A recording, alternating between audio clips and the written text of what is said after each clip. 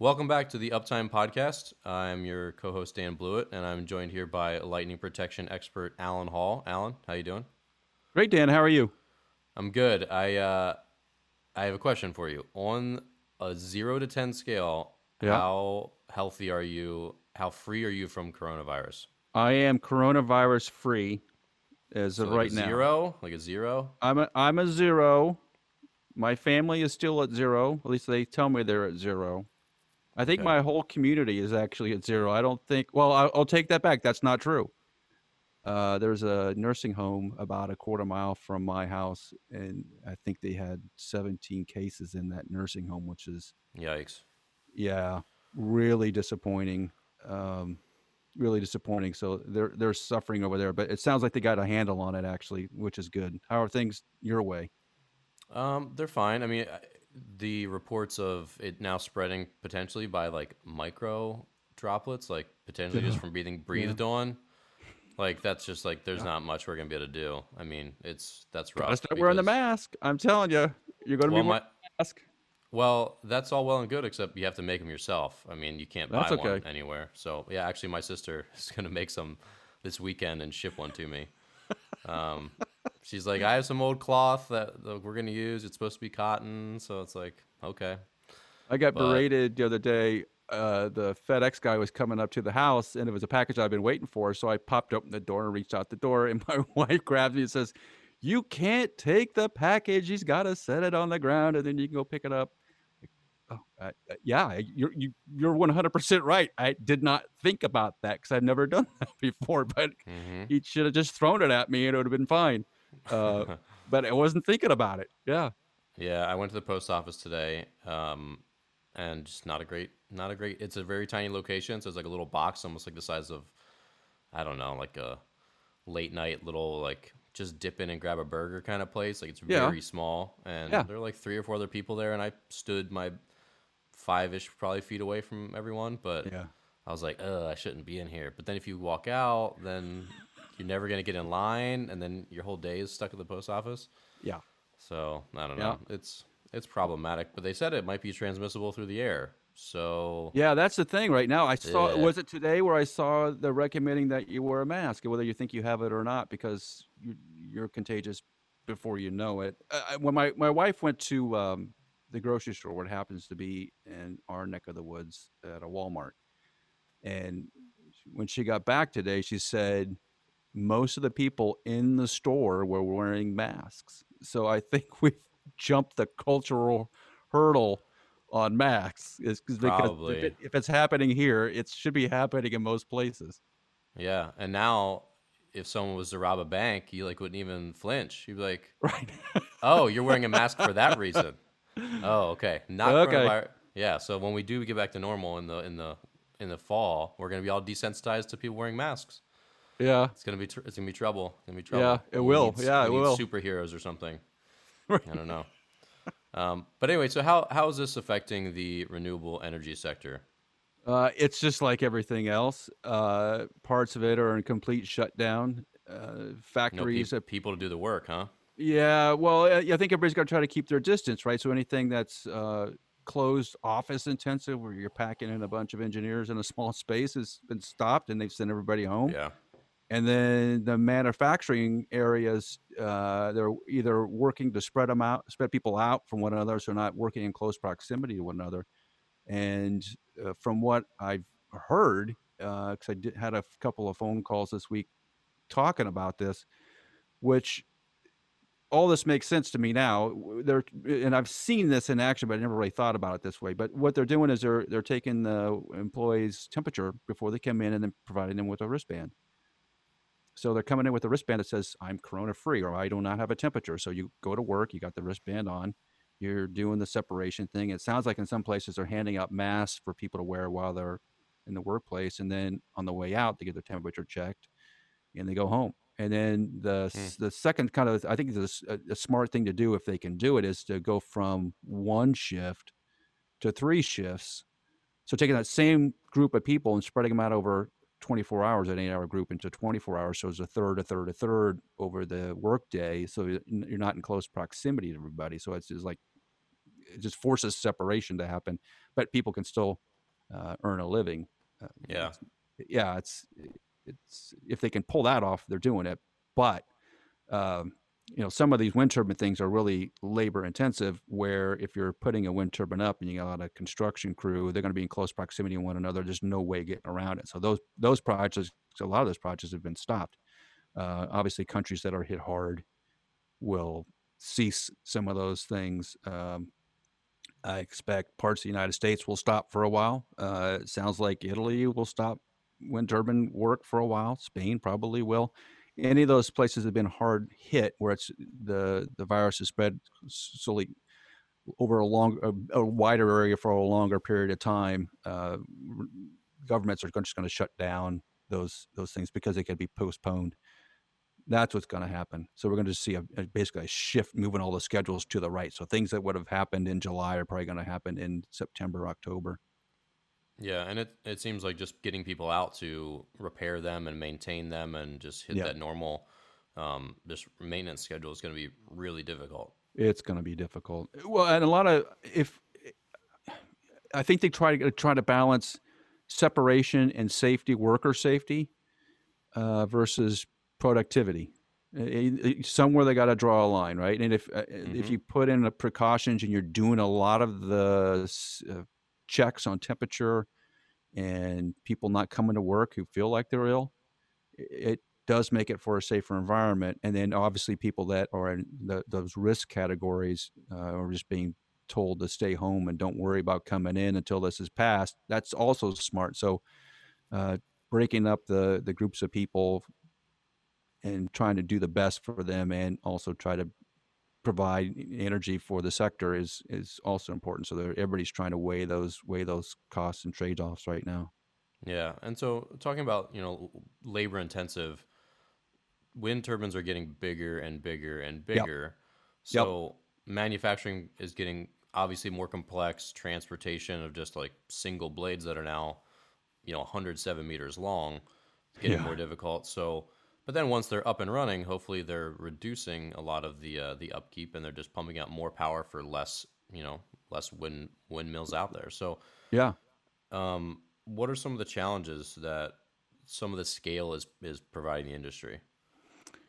Well, the first from a just a operation standpoint, you're going to have to transport these things and you're going to end up building new factories. So like the LM factory that has been just being built, that's making the Hallier blade for General Electric. So the new factory in Normandy, France. Uh, you're going to put it somewhere where you can get next to the shipping dock, so you can get the blades on a ship and take them where they eventually will end up at. So you got to, in a sense, you got to build a lot of expensive infrastructure to make blades that big. And then, obviously, from the design standpoint, you really want to make those blades last as long as you can. So, from the lightning protection standpoint, you really want to do a lot of testing on it and make sure that they're going to perform as you think they are. As when the blades get to 107 meters. Yeah, They're not me, right? In the United States, that's a football field, right? That is a long way. And obviously it makes the total diameter about 200 meters when the blade's spinning around. That's a big area. Uh, when the blades get that big, they're going to be using carbon fiber in those blades because you need more fiber strength because of the way the weight and the load is. So some part of those blades will have carbon fiber in them in a spar to stiffen them up where they can handle the loads. That's a huge deal, putting carbon fiber in any sort of blade because it's conductive, and lightning energy tends to go down to anything that's conductive, right? It's parallel paths. There's a down conductor in there, I'm sure, and then some part of that energy is going to get to the carbon fiber. And how do you handle the lightning energy going into it, lightning energy going out of it, and do it safely? So yeah. that's a big design challenge. Yeah, so reading down the spec sheet, so the Hallier X, which is a GE turbine, it's Yep. 12 megawatts. This is the Wow. world's biggest new wind turbine. 12 megawatt output, 220-meter rotor diameter, which is insane. Like you said, 107 meters per blade, Yeah. and 260-meter total height. So it's Yep. about Yep. 800 feet with the top blade pointing straight vertical, which is just in like just got to be terrifying just being near them. Well, they're So going to be out in the big ocean, right? Or no, for the they're most not on the part. Yeah, ocean. Yeah, they're on. I think they're in. Are they on the ocean or on the land there? Aren't they they're up in they're s- Holland? they're slated to be offshore for the most part. Okay, Yeah, yeah, yeah. yeah. I Well, they'll mean, probably most put one on land just so they can test it, right? They would have some they do similar. have a prototype. Yeah, I think Yeah, it's near Normandy Beach is where their factory is in yeah. France. But I mean, yeah, they're stacking this up in some of their graphics. You know, these are almost as tall as the Eiffel Tower. I mean, they're Wow, just like it's Eiffel insane. Tower's So big. Yeah, it's not small, although I haven't been out there, but I've heard reports that it's not small. But yeah, I mean these things are so big where it's I don't know how you even start to get repairmen up there. I mean, there's just going to be more and more challenges, and like you said, with yeah, the shortage potentially of workers yeah. and transportation, and they're going to want these. They said the capacity factor is 63%, which is really high. So they're going to Yeah. try to keep these running as much as they can, because one of these can power up to 16,000 homes, which is crazy. That's a lot of homes.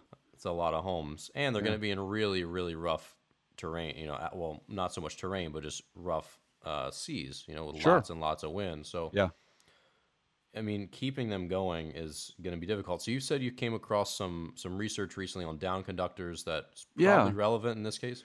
So there's a new paper out on lightning protection for wind turbine blade. It's produced by looks like a number either students or professors. I can't tell, but the name of it is called "Lightning Protection Methods for Wind Turbine Blades: An Alternative Approach."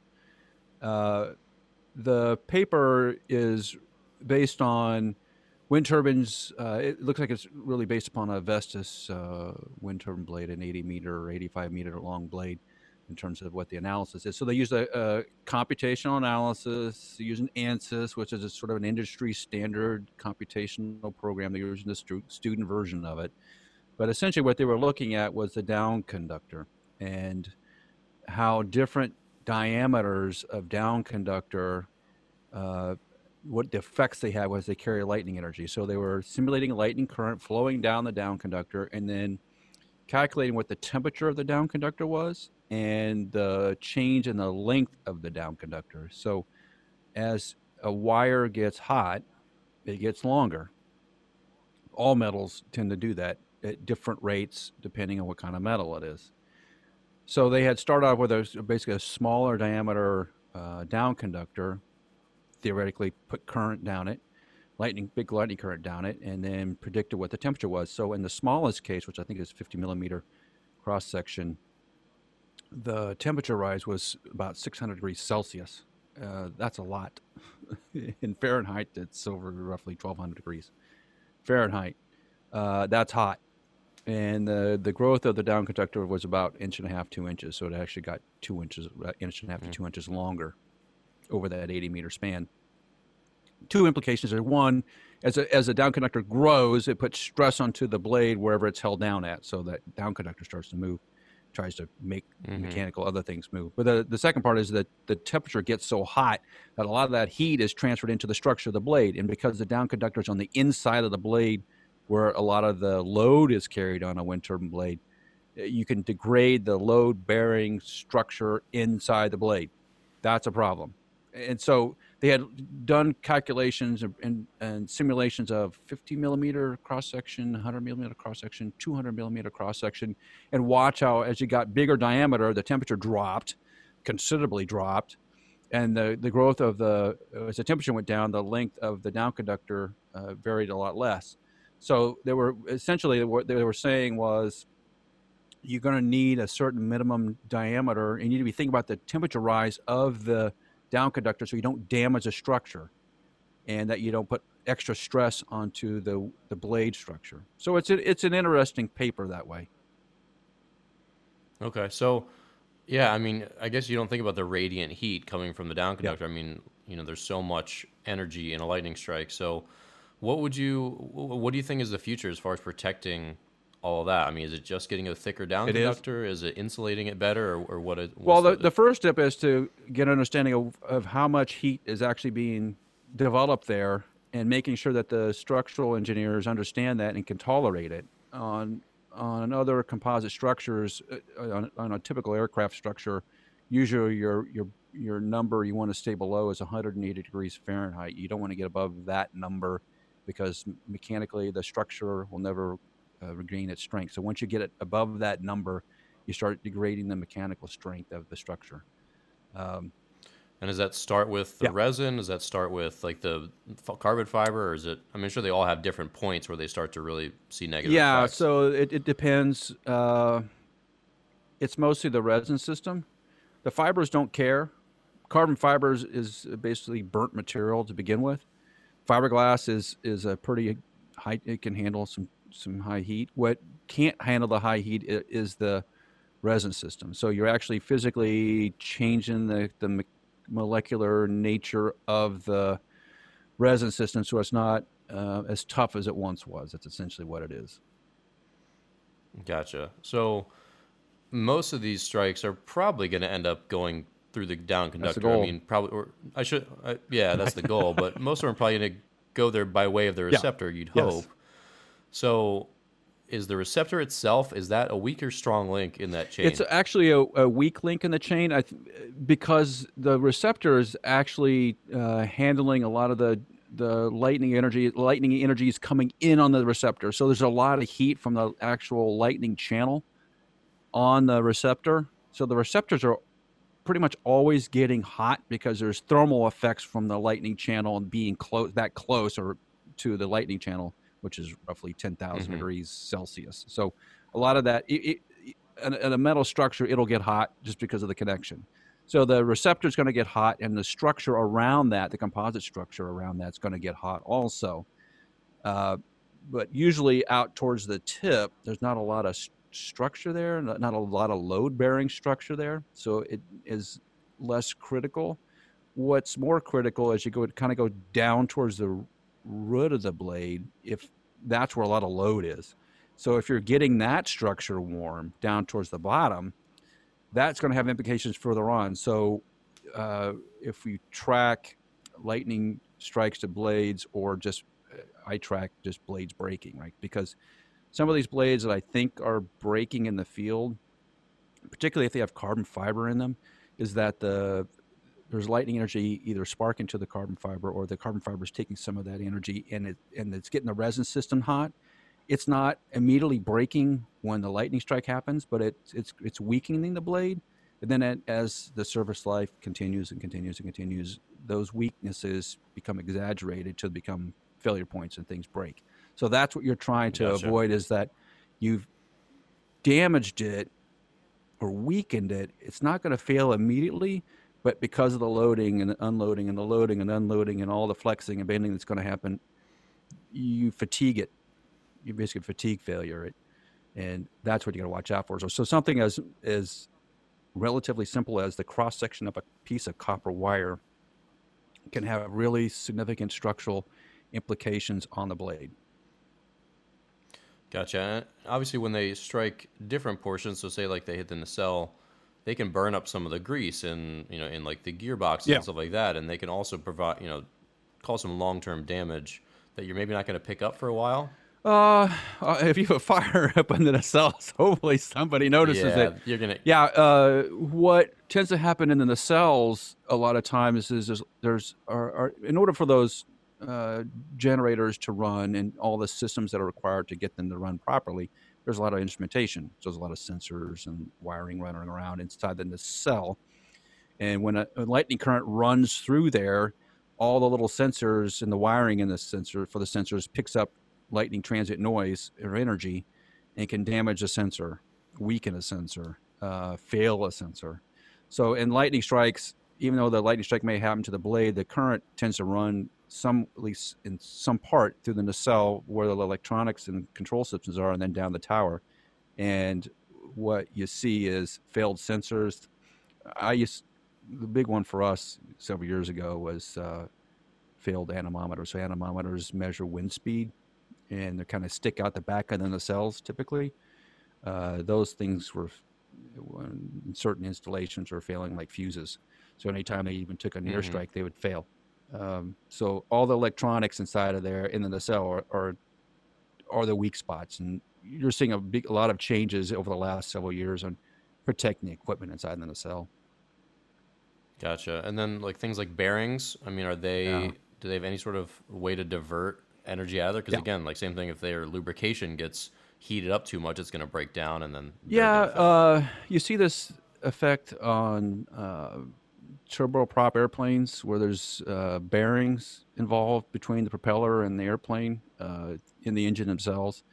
What tends the same thing happens on wind turbines. They try to divert the current around the bearings, provide the energy path around the bearings, not through the bearings, because what will happen is you'll pit the bearings, and again, you created Mm-hmm. this small imperfection in the bearing, and as the bearing wears over time, you can get these uneven wear patterns happening, and you can have early failures of bearings because the lightning energy has damaged them.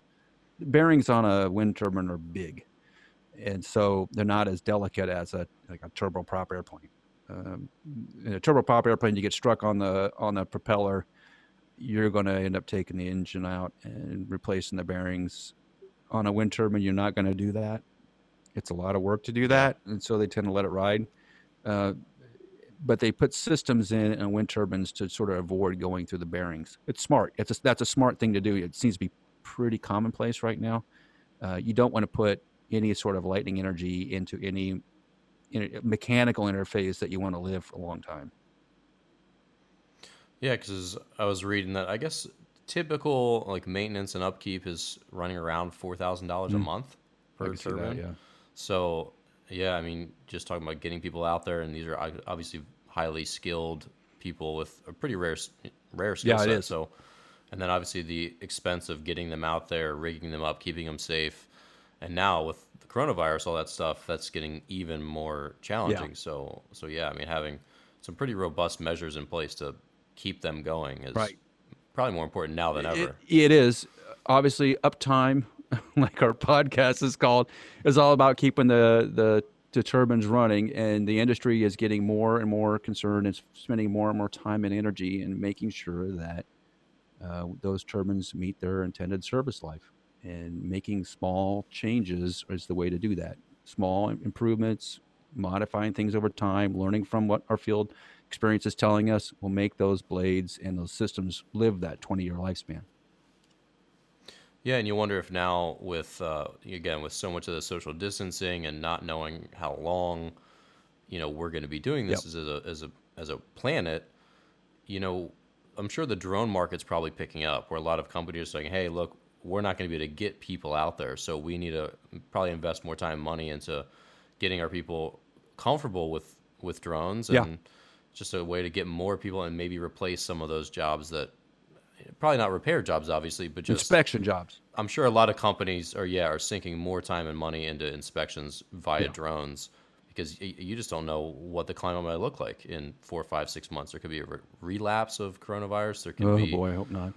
it's going to be a challenging time when we sort of reopen society in the U.S. and other places where people could suddenly be back in pubs and concerts and movie theaters and it spikes again. Like that's going to be hopefully what we avoid. But as a company, you think, man, maybe this should just be our time to shift to more robust online Yeah. systems and more web conferencing and just more use of drones and Yeah. Automation, just computerization, robotics are going to become more commonplace than ever. And not that we didn't have the capability 6 months ago to do it, but we didn't have the desire to do it in a lot of cases. And that's going to change quickly because in the wind turbine industry, delivery of power is essential.